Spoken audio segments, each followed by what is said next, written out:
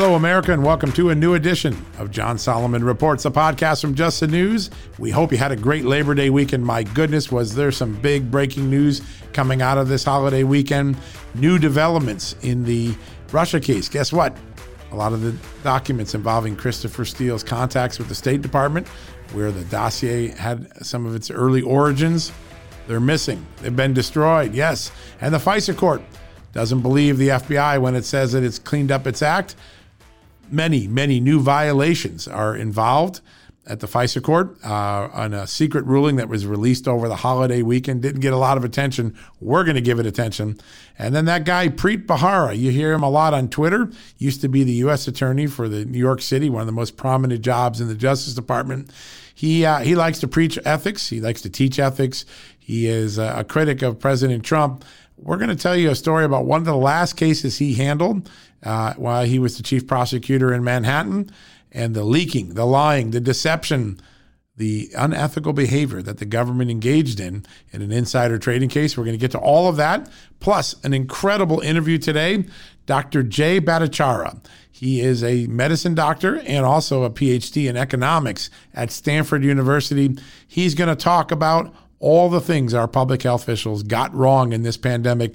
This is one of the best interviews of the year. I promise you, you're not going to want to miss what Dr. Jay Bhattacharya has to say. He gets it right about the overreaction, the bad data, the bad decision-making that affected America, put us into this economic tailspin and all of this panic. Yes, absolutely, there's no doubt that coronavirus is a serious disease.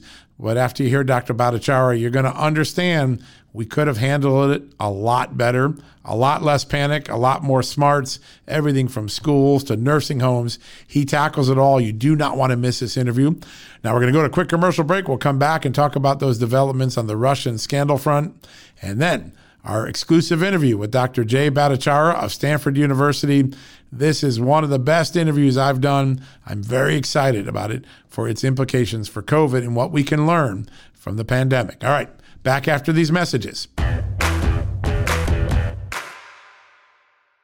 Folks, we're sponsored today by Donors Trust, the tax-friendly way to preserve your charitable giving. In times of crisis, those with a giving spirit and a desire to build up civil society find ways to be helpful. And that's when it's good to have a charitable resource ready to deploy when they're needed most. Donors Trust offers donor-advised funds or giving accounts. You can use these funds as your own charitable investment account and manage your charitable giving in a way that's smart, tax-advantaged, aligned with your values, and private. Donors Trust clients are using their funds to support charities helping their local communities while also using their giving account to simultaneously support think tanks and liberty-minded organizations that believe our constitutional rights shouldn't get lost in a time of emergency. Now is the time to take a closer look at Donors Trust and join their community of liberty-minded donors by opening a donor-advised fund. Go to donorstrust.org/justnews for the ultimate survival guide to charitable giving and learn how a donor-advised fund can preserve your ability to give to the charities you love. That's donorstrust.org/justnews. All right, folks, welcome back from the commercial break. So glad you joined us. We hope you had a blessed and restful weekend at the Labor Day holiday.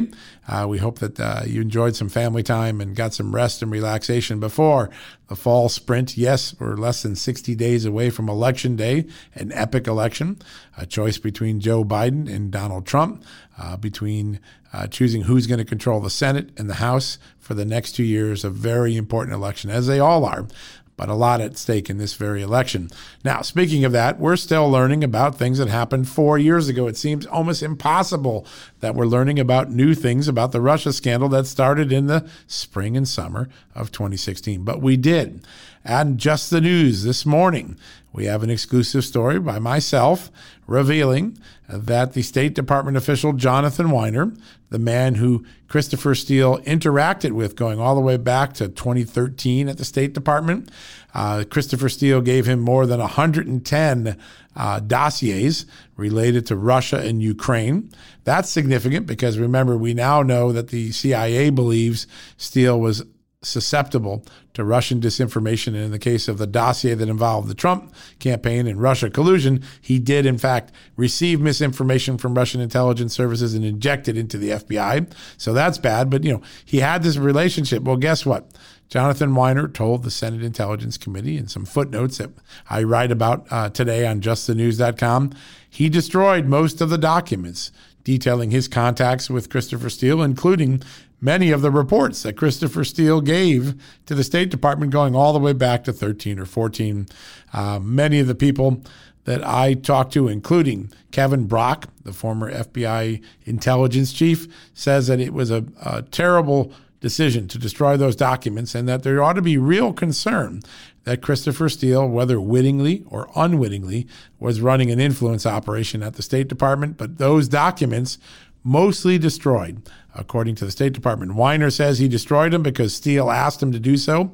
Now, that's kind of odd, right? Christopher Steele thinks his information is important enough that the State Department should act on it. He's giving it to it.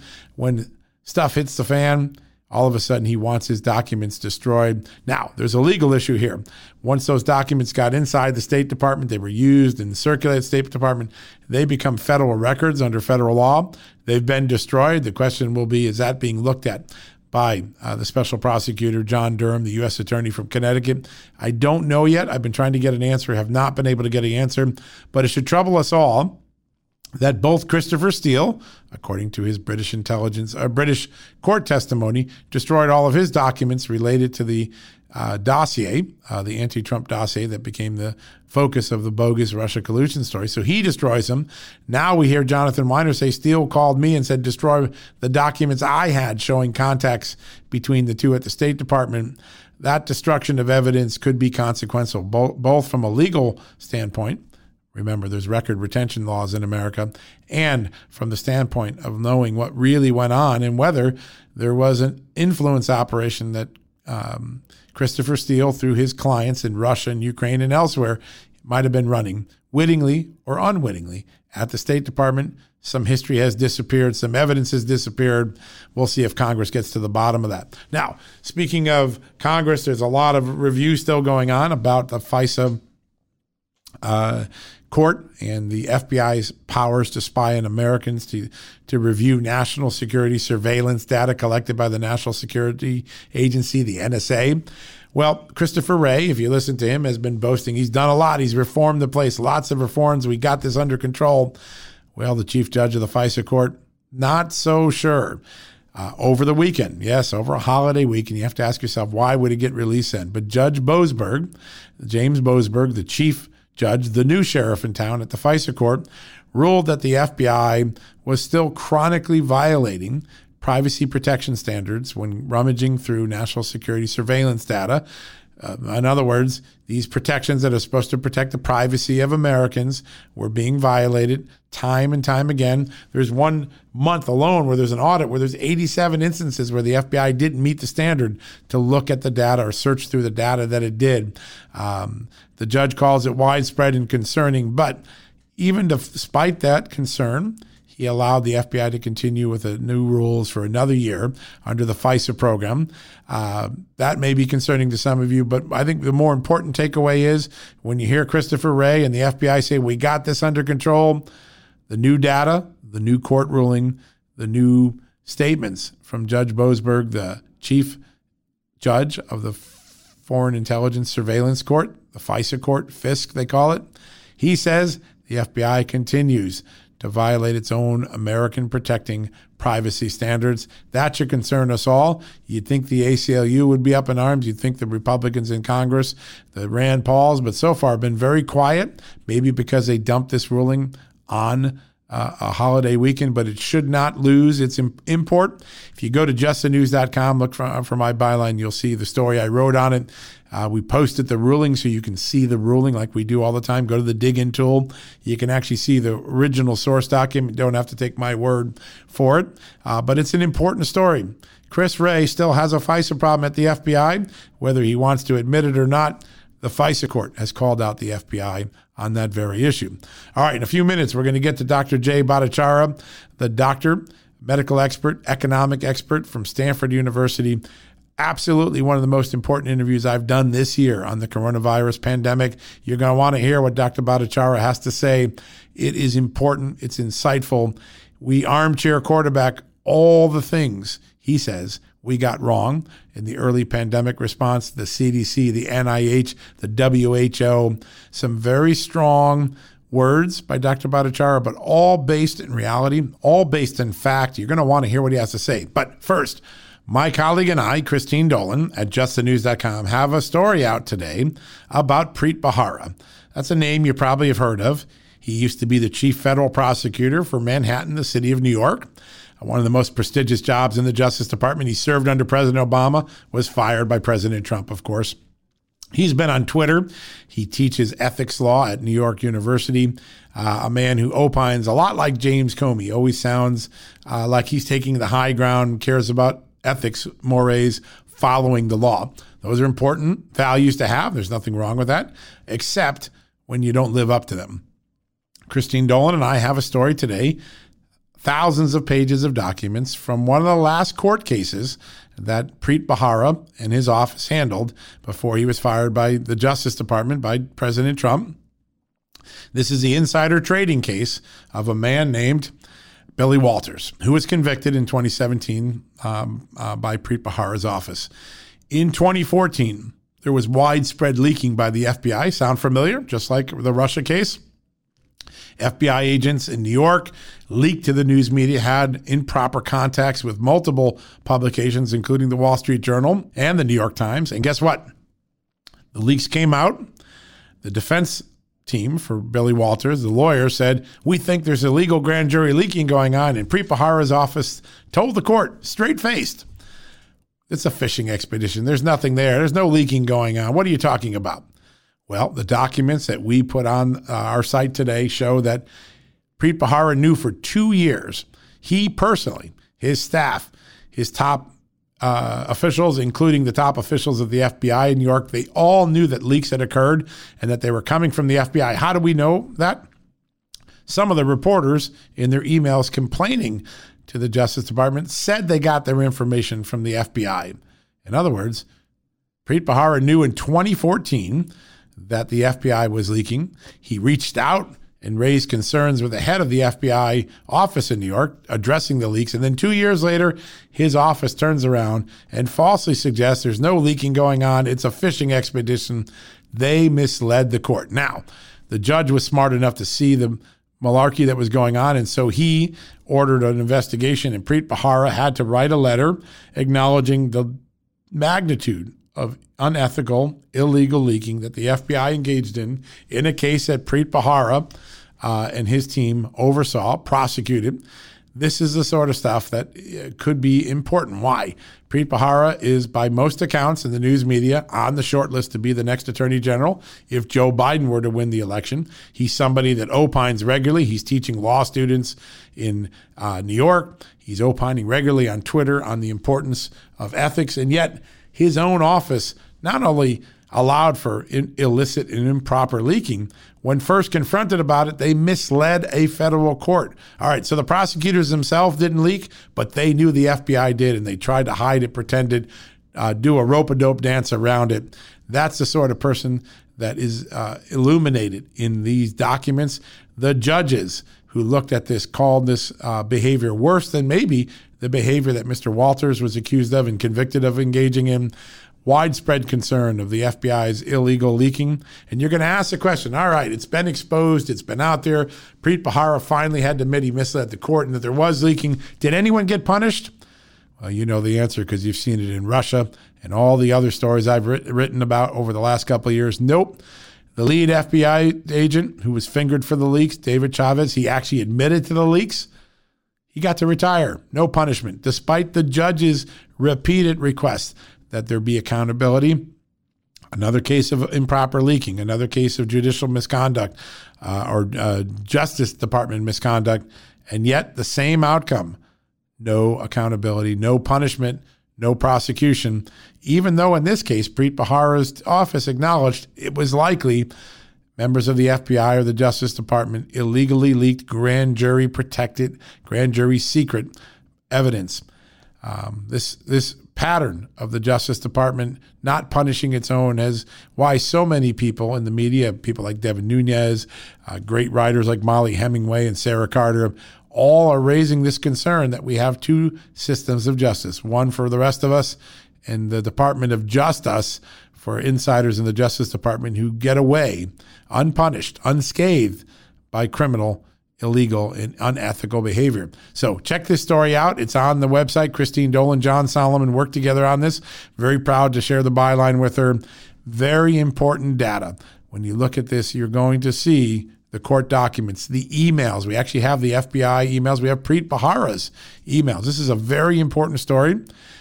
We need to dig into it. And remember, this is a man who Joe Biden likely will be drawing upon for his cabinet if he were to be elected president. Get to know Preet Bharara now and the misconduct. In this case, it looks an awful lot like that leaking, lying FBI that we saw in the Russia case. All right, folks, we're going to go to a commercial break. Thank you for sticking with me. When we come back, Dr. Jay Bhattacharya, Stanford University, a must-not-miss interview on all the things we got wrong in the pandemic, the media, the CDC, the NIH, Dr. Fauci, the World Health Organization. Dr. Jay Bhattacharya is going to set the record straight, what we got wrong and how we can do it better going forward. You're not going to want to miss this great pandemic interview right after these commercial breaks. All right, folks, as we draw near to another critical election, it's not only about casting your vote, it's about elevating your voice, making your voice be heard. AMAC is more than just a senior discount organization. They unite like-minded patriots like you and I, committed to preserving our cherished values and actively opposing the leftist agenda that's sweeping across America. Just look at their recent victories. AMAC members helped to push forward an investigation into practices that inflate drug prices. They've successfully defeated ranked choice voting in order to protect traditional voting methods, and they've also helped block a federal takeover of elections. As AMAC's membership grows, Washington is listening. Every new member strengthens this movement. If you love America, visit amac.us/justnews to become a 4-year member for just $30. That's a great discount. AMAC is not only better for America, it's better for you. Membership gives you access to the AMAC magazine, free Social Security and Medicare guidance, money-saving discounts, trusted news, sweepstakes, and so much more. It's a community, not a service. Take advantage of our election year sale, 4 years for just $30 at AMAC. By joining over 2 million Americans, they can't ignore your voice in Washington anymore. Join now at amac.us/justnews. That's amac.us/justnews. All right, folks, welcome back from the commercial break. And as promised, a very special guest, Dr. Jay Bhattacharya, a professor of medicine and a senior fellow at the Stanford Institute for Economic Policy, joins us. Dr. Bhattacharya, thank you for joining us. Oh, my pleasure. Now, you have an interesting academic discipline because you look at medicine and the importance of medicine and health, and you're a medical doctor, but you also look at some of the economic consequences of medical decision-making and medical policy, health policy. Tell us how, as you've been watching this pandemic unfold, those two disciplines are sort of at tension with each other right now. Well, I mean, the pandemic, it's all of the attention of the world has been focused on the damage and harm from the disease, from COVID-19. And all of the policymaking has focused on that as well. But however, the main problem I see from my point of view is that we have forgotten the cost that the mitigation measures we've taken impose on other sides. See, the game of life isn't simply to avoid getting COVID-19. You want it. There are many other ways to be healthy that inputs into healthiness, and we've forgotten all about those. Economics is about trade-offs.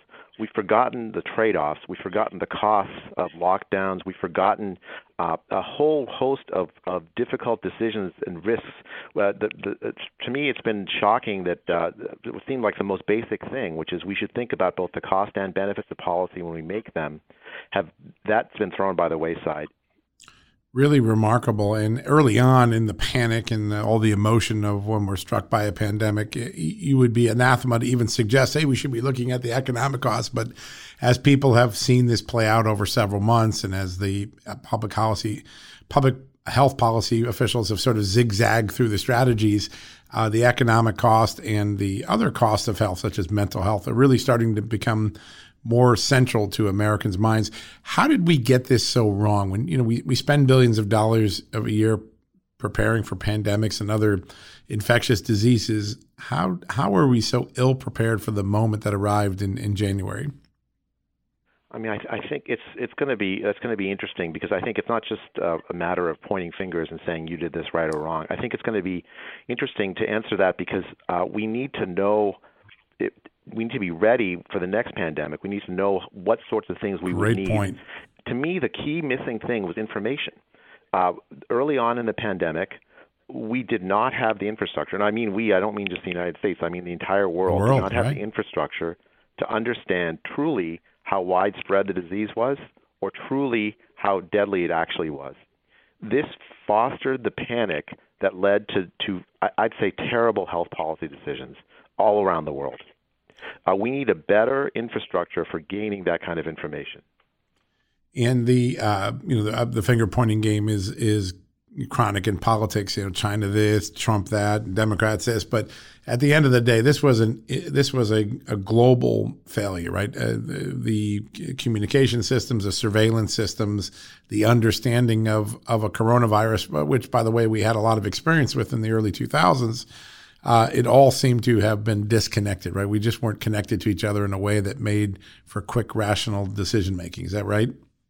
Yeah, I think that's exactly right. This is a global issue, and country after country made the same decision, with a couple of exceptions. And I think that was a major problem. In fact, if you look at the pandemic planning books that had come out of the H1N1 epidemic and others, we didn't follow the plan. The plan partly is to reassure the public. Work very hard to assess truly who are at risk and protect them. Yep. Instead, what we did is immediately jump to a global lockdown that is, we'll hopefully get to talk about some of the cost of it, because it's not just economic, but lives as well, as you mentioned. But we jumped to that global lockdown where we essentially locked away people who were actually not at high risk from mortality from the disease. And we essentially, in effect, exposed people who were at high risk in nursing homes, in assisted care facilities, elderly populations. We essentially, in effect, in the early days of the epidemic, did the inverse of the right policy. We quarantined the healthy, and we exposed the sick, the vulnerable. That's really well put, and it's almost hard to imagine. But when you look back with 2020 hindsight, that's exactly what we did. When you talked about some of the bad medical decisions that we made, can we go through some of those piece by piece? I think some people forget all the momentous decisions. Let's start with nursing homes, because you pointed out that we sent the sick to the nursing homes, basically creating a more infirm population, correct? Yeah. I mean, that was a disastrous decision. And it's something we should have known better at the time. Right. If we can take your listeners back, the reason for that decision it was simple. There was this mantra of we have to flatten the curve so that we don't overwhelm hospital systems. We were looking at places like Italy and China where hospital systems had been overrun, right. And we said, okay, we better do everything we can to avoid that. So we sent people who were had the disease, who were getting better in the hospital, older people, back to nursing homes where they were still infectious, and there was a whole large number of other vulnerable people that then got the disease as a result, in order to keep the hospitals empty. I mean, that was a disaster. The other knock-on effect is that hospitals around the country stayed empty. Many of them becoming on the verge of bankruptcy. That's fine, but like the key thing is that a lot of needed care didn't take place. There was a big mystery in the middle of the epidemic. It's sometime in like May or June, right. Where people were wondering, why are there so few heart attacks? Why are people not showing for heart attacks? Did heart attacks decrease during COVID? No, they didn't decrease. What happened was that people died at home with heart attacks because they were too afraid to go to the hospital. I mean, these sorts of stories, I think, are going to start to come in focus as we move forward. Avoiding becoming sick with COVID is not the only aim in life, and treating it like that was a first-order mistake. The balancing of public health and the other needs, the economy, the schools, all the things that mental health, getting treatment for things other than the pandemic-related illness. Are we getting a grip on it now? As you look now, are we getting to mitigation strategies where we understand that protecting the vulnerable, you can still have some normal activity with the right, procedures and masks and good sanitary conditions? Are we getting to the right point now, or do you still think we have a lot of hysteria? I mean, I think it's uneven. In some places, again, let's take it from a worldwide rather than just the U.S. Some places Right. seem to have gotten it right. So schools are a good point.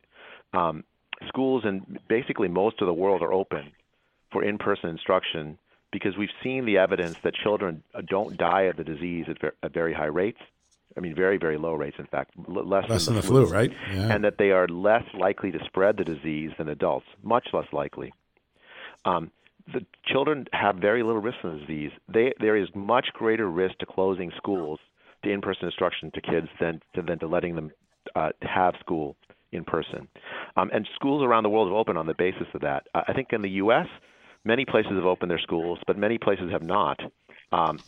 Basically on fear and ignorance of what the scientific literature is saying. And why is that? How in this country, one of the wealthiest, smartest, most well-resourced countries in America, how could we be so far off from following just the good examples of what was done already across the world safely? Is it politics? Is it paranoia or irrational fear?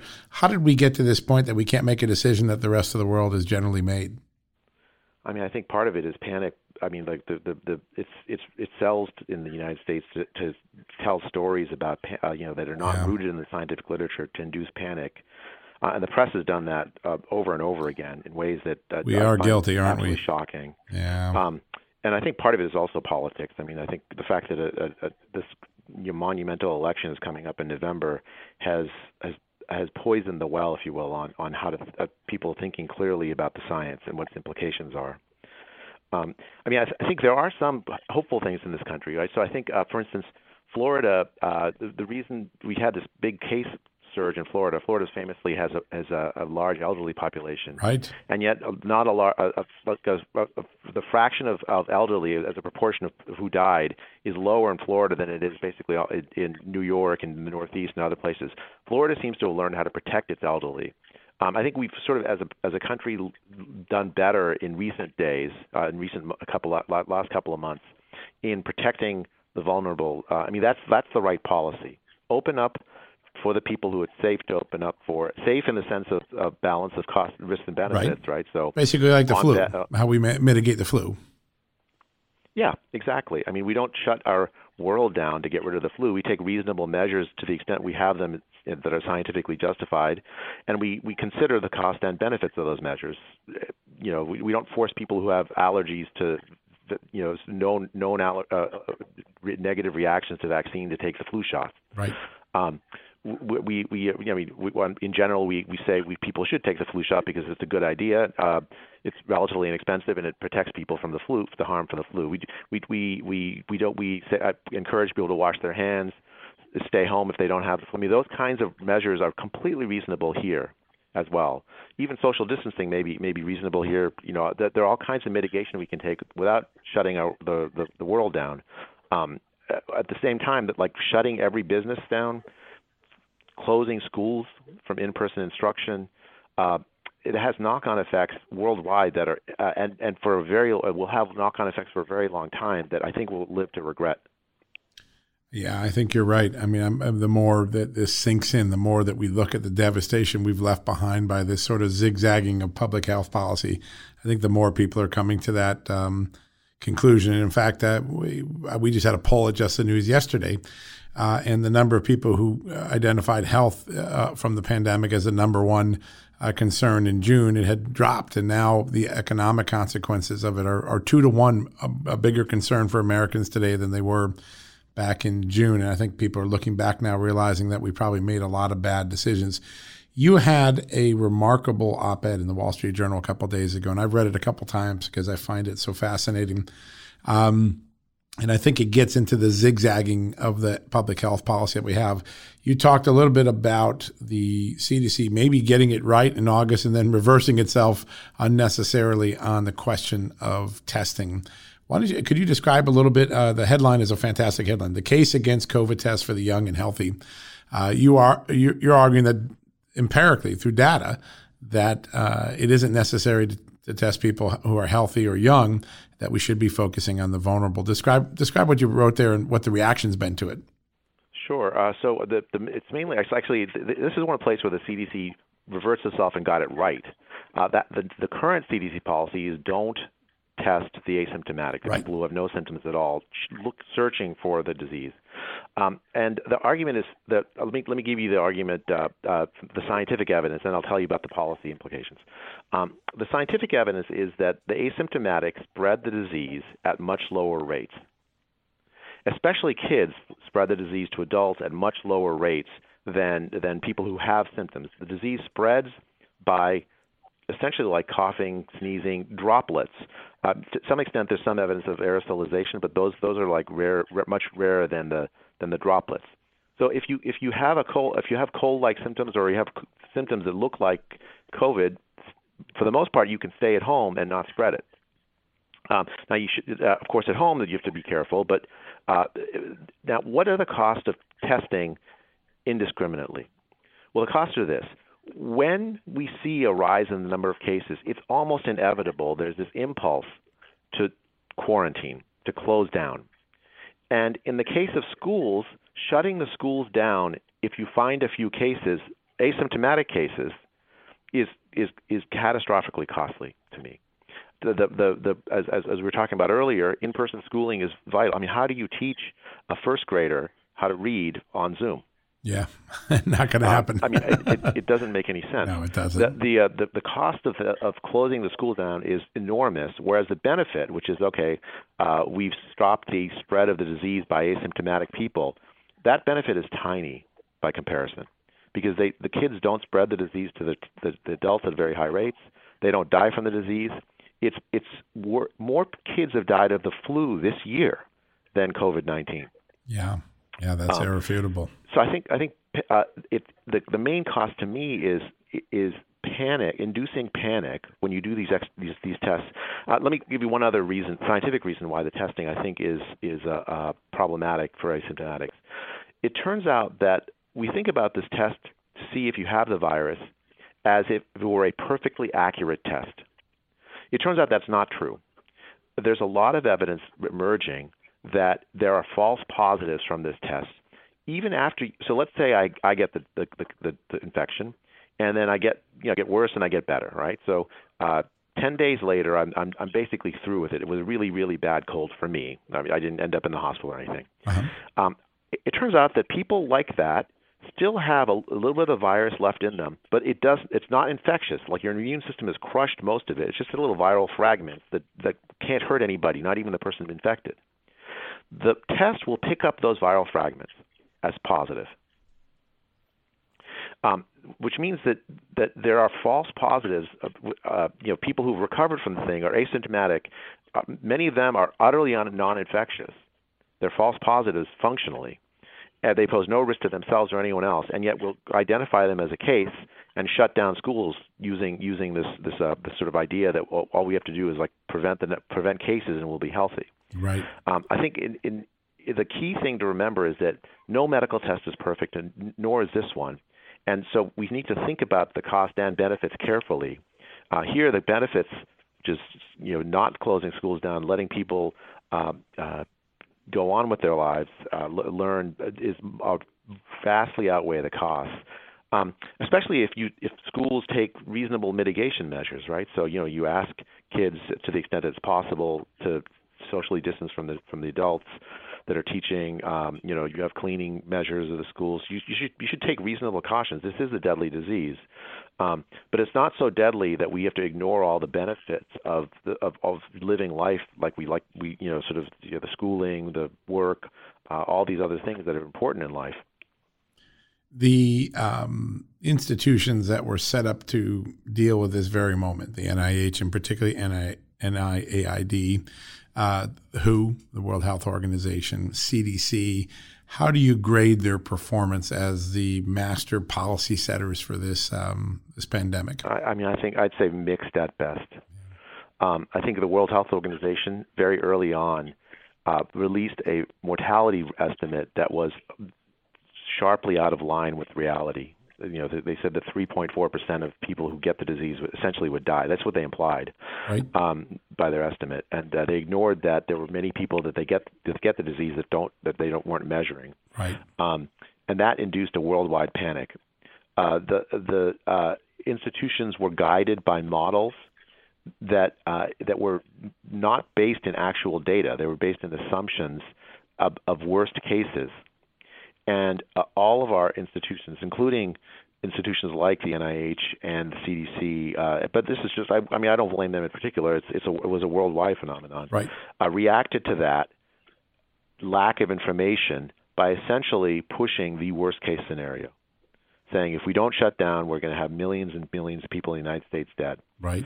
If it were true and it were based on actual data, real solid information, that millions would die if we didn't shut down, then I would be the first one leading the charge to shut down. That's right. It's unacceptable to have millions of people, Americans die, or millions of people around the world die from something that's preventable. That's not where we were. Where we were was a situation where the data was really, really poor. We had models that were telling us that in worst cases, bad things can happen. In best cases, it's not so bad. And we jumped to the worst case, ignoring the cost of the mitigation measures we put in place, these lockdowns, to avoid a worst case that was never going to come. Right. Yeah, no, that seems to be the lessons that people, even the most strident alarmist, or the strident warners a few months ago now are beginning to see, I think, and acknowledge that there were that we executed along a worst case scenario when in fact the data was at best, misleading or incomplete.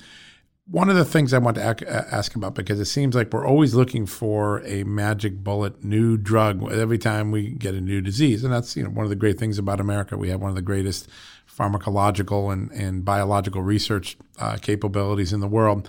But did we miss an opportunity to find more over the table or more commonplace treatments that could help us short term while we're developing a vaccine or developing a new anti-coronavirus drug? I saw the other day, steroids appear to be helping people. There's the debate over hydroxychloroquine and azithromycin. There's a debate over using pneumonia drugs, since a lot of people develop pneumonia-like symptoms. When you look back, were we trying to find a magic bullet when there were some tools in our toolbox that we could have used sooner and earlier? That steroid story is actually a success story there. It is. I think one of the reasons why the death rate from the disease has declined so sharply is in the most severe cases is that we are using steroids very effectively to not to make sure that the disease doesn't overwhelm your immune system. Right. Early on, I think also we made some mistakes in ventilator use. We were over-aggressive with the ventilators that we've learned from. So in some sense, it is a good story, right? So, some cheap things that we've discovered that have really made a big difference in survival from the disease if you get the bad form of it. At the same time, you are absolutely right. There are huge incentives to focus on expensive new patented drugs. So early on there was this drug remdesivir, which is it's not bad, but it's not. I wouldn't call it silver bullet. Right. But it's expensive and on patent, so we tend to overlook the cheaper things that might work. The fight over hydroxychloroquine has been absolutely extraordinary to me. This is a drug that's been used for a century. Yeah. Where you go to Africa, you're going to take it because of malaria. Right. It's still used commonly in the United States to treat rheumatoid arthritis. Right. There's a big literature on the safety of it, and every drug has side effects, but this drug is relatively safe. I personally have taken it when I was in medical school when I went to work in a foreign country where there was malaria risk. Right.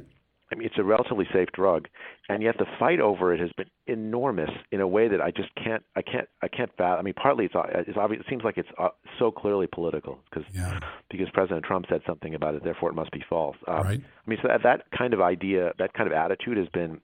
I mean, I'd been shocked by the scientific literature's reaction to political. I mean, like science should be divorced from that, right? So who cares what's happening in the political world if one politician says this drug is good and another says it's bad? We should be completely agnostic to that. That's right. And focus on the data. The data, right? Yeah. And yet it's taboo to say anything about hydroxychloroquine now. I mean, there's the scientific debate over it has been tainted by the politics in a way that makes it difficult to know what's right and what's wrong. Yeah, and you see Harvey Risch and other people now that have just tried to push back against the politics, saying, listen, forget the politics for a second. Let's look at this early intervention where there is some data suggesting that the triple therapy works, and that can't break through. It's impossible to break through in this environment. It's stunning, right? I mean, I think one of these things where, like, Harvey Risch he's been working on this drug for a very long time. Yeah, he's an amazing epidemiologist. He is very well respected because his opinion sort of enters the political arena. Therefore, he's wrong on epidemiology. It's just, I mean, it's amazing to me. Yeah, not in a good way. No, we need to all take a deep breath from this moment, and hopefully we learn, because these pandemics are going to keep coming because the population in the world keeps growing, and the animal to human cycle continues to grow. Was there an opportunity? This is something I've always meant to ask the experts I've had on this show. We knew SARS and MERS were coronaviruses that had made the leap. Did we miss an opportunity to go back? Those were isolated. We were able to keep those controlled. Did we miss an opportunity in the late 2000s maybe to start to create a base vaccine or develop a regimen in case a coronavirus did get widespread like this one? I mean, I think one of the reasons why we've seen such rapid progress on vaccines is our experience with those viruses. I mean, we did learn something from them. Right.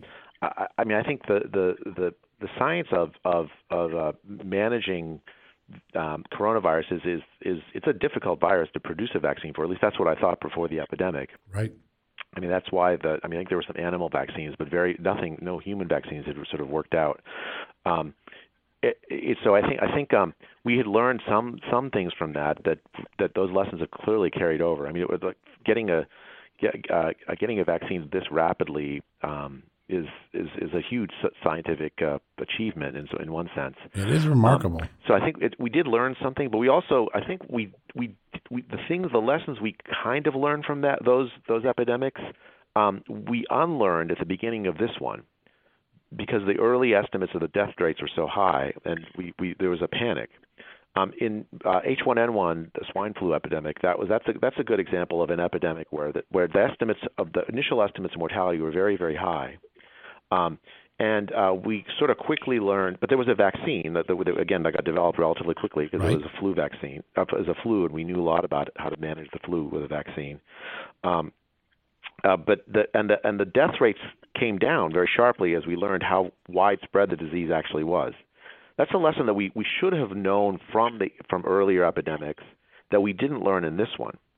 We saw the early death numbers and panicked over them. Yep. And when I say we, I mean people who should have known better. The World Health Organization, the NIH, the NIAID, the CDC.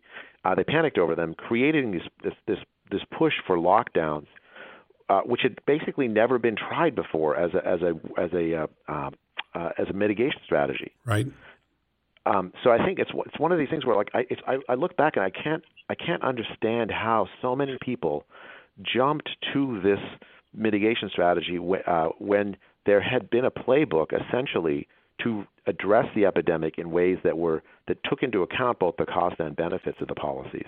So the scenario, and I want to see if I can simplify this from my simple mind here, but when you have a limited outbreak of a disease, like what happened with Ebola, then contact tracing and all of those efforts make sense because you're trying to keep it from the population. But once something's in the population as widely as we learned by early February, right, the real thing is to protect the vulnerable and then try to keep the rest of the country, using good practices but moving along. Is that the difference here? We thought we were dealing with an Ebola when in fact we already had a widespread flu-like outbreak. John, you got it exactly. I wish you had been in charge in those early days, John. Oh, you wouldn't want me in charge. Exactly right. We jumped to this idea that we can, if we just do enough testing, if we just isolate everyone who has it, and we quarantine them, test, trace, contact trace, and isolate, that works for diseases that are not that infectious, that last a long time if you get them, and and if you isolate them, you can basically identify everyone who has it, contain the spread. Right. That was not the situation we were in. Even I think by early March, it was too late in the United States for that. I think that paradigm, this test, trace, and isolate paradigm, it actually kind of persists today. It's that paradigm misapplied here is the root of a lot of the harm. Yeah. Yeah, that's what I think people are coming to realize now. And I think that's why you're starting to see some fresh perspectives break into the public policy realm. The change by the CDC in August was, I think, a sign that we're going to re-engineer the way we did this. Are we living with coronavirus for a long time to come? Is this going to be like the flu now? We're going to have to learn to live with it and get vaccines, or is this a 1 or 2 seasonal occasion? SARS and MERS disappeared, and we don't really know why. Yeah. So it could be like that.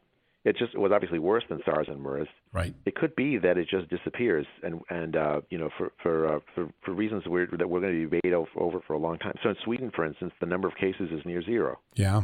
In New York, it's really low too now after the big outbreak. There's a big debate going on. Is it herd immunity? Is it something else? We don't understand exactly why. Right. It could just be like that. But then there are other folks who say, okay, it's going to come back with a second wave. I suppose time will tell. Right. I think even if it disappears, we are going to be living with it forever. Yeah. Because I think the consequences of the lockdown are going to reverberate for a very long time. And I think, at least I hope that we look back and redesign our health policy toolkit to deal with similar situations so that we don't make the same mistakes again. Yeah, that's got to be the biggest learning of these very painful 8 last months for sure. Real quick at the end, I think we've got some, but what are the 5 biggest myths that we misacted on in the pandemic? One of them has to be that children in asymptomatic spread are a big risk. Clearly, that's not right. I mean, especially children. The spread, the idea that children spread the disease is flatly contradicted by the data. Right. They spread the disease at very low rates, and they die at low rates from the disease. For children, children are spreaders of the flu, but they are not. We think about them as I have 3 kids, and when they were young, I used to get sick all the time because right. Infections back from their daycare. That's not the case with this disease. The evidence suggests they don't spread the disease. That's certainly one of the big 5 myths. The second one I'd say is that it's uniformly deadly. That's false. Right. The evidence now suggests that out of 1,000 people that get the disease, somewhere between 997 and 998 will survive. Wow. So that's 3/10 of but 3 times what a flu would be, right? It's not a death sentence. Right. It's not Ebola. Right. It's bad. Especially if you're one of the 2 or 3. Obviously, it's bad. Yes. But it's 2 or 3 out of 1,000. Right. I think the third myth is that lockdowns are an effective strategy to eradicate a disease like this.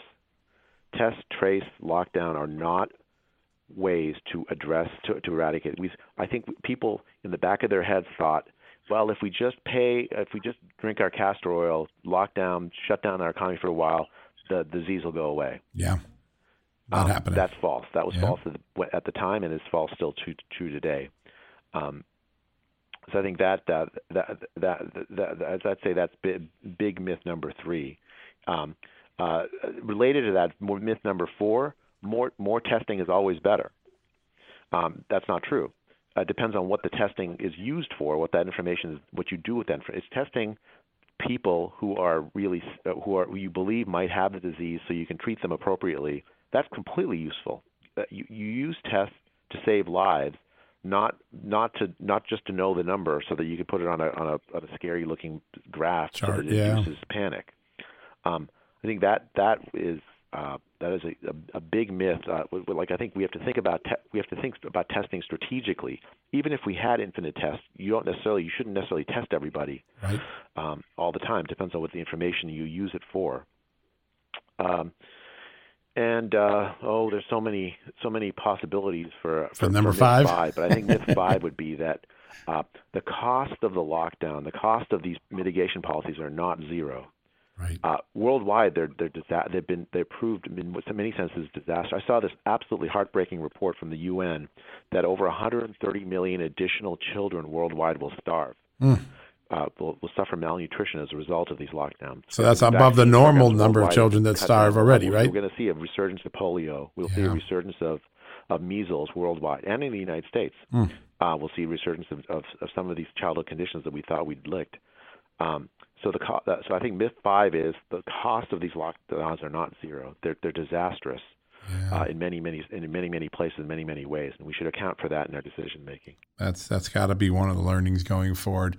Well, folks, I think you now know why we asked Dr. Jay Bhattacharya to come on the show. What a lesson and what a journey we just had. Doctor, I can't thank you enough for, first, all the thoughtful things you said today, but also the work you've done up to that, the op-eds and some of the other things that you've put into the public discourse the last couple of months, I think particularly have been resonating with people as common sense. And we need more of that. We need more folks like you in the public policy realm to help us get through these very difficult times. So thank you for joining us today. John, thank you for the kind words. Thanks for the opportunity to talk. It was my pleasure. All right, folks, we're going to come back and wrap things up right after this commercial break.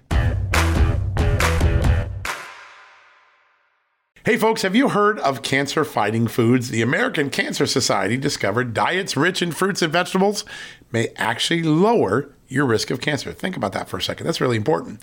Hopefully, you hear this and run to the store for 5 servings of fruits and vegetables every day. But if you're like me, you probably don't have the time to do that, right? So maybe you should consider adding Field of Greens to your daily health regimen. Each fruit and veggie in Field of Greens was doctor selected for studied health benefits. There's a heart health group, lungs, kidneys, and metabolism groups, even healthy weight. What your body needs is in each scoop of delicious Field of Greens. I take it every day. Sometimes I put it in a shake. Sometimes I put it in my egg white omelet in the morning. Field of Greens can help prevent, treat, and cure cancer? No, but it can powerfully help you out at your next checkup. Your doctor will notice your improved health, or you're going to get your money back. Here's the most amazing thing about it. I started using Field of Greens a year ago. My cholesterol is down, my blood sugar is down, my weight's down, my health is up, my sleeping patterns are better, my metabolism is up. If you want to experience what I've experienced, go check out Field of Greens. Jump into the ring here. You're going to get an enormous benefit. And it's so simple. Single scoop, a couple of seconds, healthy lifestyle all day long. Now, thanks to our good friends at Brickhouse Nutrition, Field of Greens is going to give you a 15% off discount plus free rush shipping. All you got to do is go to fieldofgreens.com and use the promo code JUSTNEWS for your discount. That's promo code JUSTNEWS at fieldofgreens.com. Fieldofgreens.com, promo code JUSTNEWS. Go check it out. That wraps up another edition of John Solomon Reports, the podcast from Just the News. I'm so grateful you joined me coming out of this weekend. I think we have some very important stories, and I think you now understand why we invited Dr. Jay Bhattacharya to join us. He really has taken the time to look at the consequences of the shutdown, the unnecessary actions, sending the sick to the nursing homes and getting them sicker, keeping kids from school unnecessarily, thinking that we could contact trace this pandemic away when there was no such opportunity to do so, misreading the early data that occurred in this pandemic. These are important points. He's verified them through facts and research, one of the most important and sage voices in the learning and aftermath of the pandemic we've been through thus far. I hope you enjoyed listening to him. Now, tomorrow we're going to be back. We've got some exclusive stories coming out. We're going to bring some of the reporters that you get to read every day on Just the News on the podcast to talk. We're going to talk a little bit more about this Preet Bharara story. We're going to talk about Russia, going to talk about the pandemic, And if we're lucky, we might even talk about a story about Joe Biden, Hunter Biden, and China. Yes, they're singing a different tune in Biden land today, but it wasn't that long ago when the Bidens thought China was pretty cool to cash in on. We're going to explain that in an exclusive story tomorrow by my colleague, Seamus Bruner. Stay tuned for that. All right, until tomorrow, wishing you well. Thank you for listening to John Solomon Reports and checking out the news at justthenews.com. We'll be back in a day with more news, more interviews, more important insights. Folks, everyone knows the next medical crisis is just around the corner, whether it comes in the form of a pandemic or something much more mundane like a tick bite. You and your family need to be prepared. That's what we learned from this last pandemic, right? That's where the Wellness Company comes in. You know the Wellness Company. We have their great doctors like Dr. Peter McCullough on all the time on our shows. The Wellness Company and their doctors are medical professionals that you can trust, and the new medical emergency kits are the gold standard when it comes to keeping you safe and healthy, and most importantly, prepared. Be ready for anything. This medical emergency kit contains an assortment of life-saving medications, including ivermectin and Z-Pak. The medical emergency kit provides a guidebook to aid in the safe use of all of these life-saving medications, so you know what you're doing.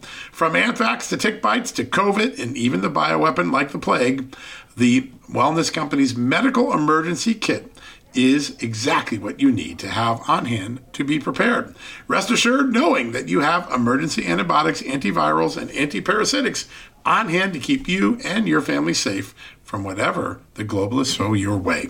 Go to www.twchealth/justnews today and order. That's twc.health/justnews and use the promo code JUSTNEWS to save 10%. Folks, if you owe back taxes, fair warning, you're not going to like this. The IRS is mailing millions of pay-up letters. Millions, I say. Then it's up to the 20,000 new IRS enforcement agents to find you. Why the IRS targets you and not millionaires?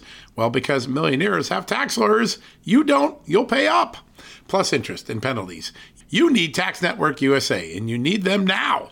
Tax Network USA has brilliant war room strategies to solve your IRS problems quickly and in your favor, like a preferred direct line to the IRS. They know which agents to deal with and who to avoid. It's not all bad news for you because Tax Network USA learned of a special limited time IRS offer. They're willing to waive $1 billion in penalties if you qualify. So schedule your free confidential consultation to see if you qualify for this limited time IRS penalty canceling offer. To do so, call 1-800-245-6000. That's 1-800-245-6000 or visit tnusa.com/justnews. That's tnusa.com/justnews.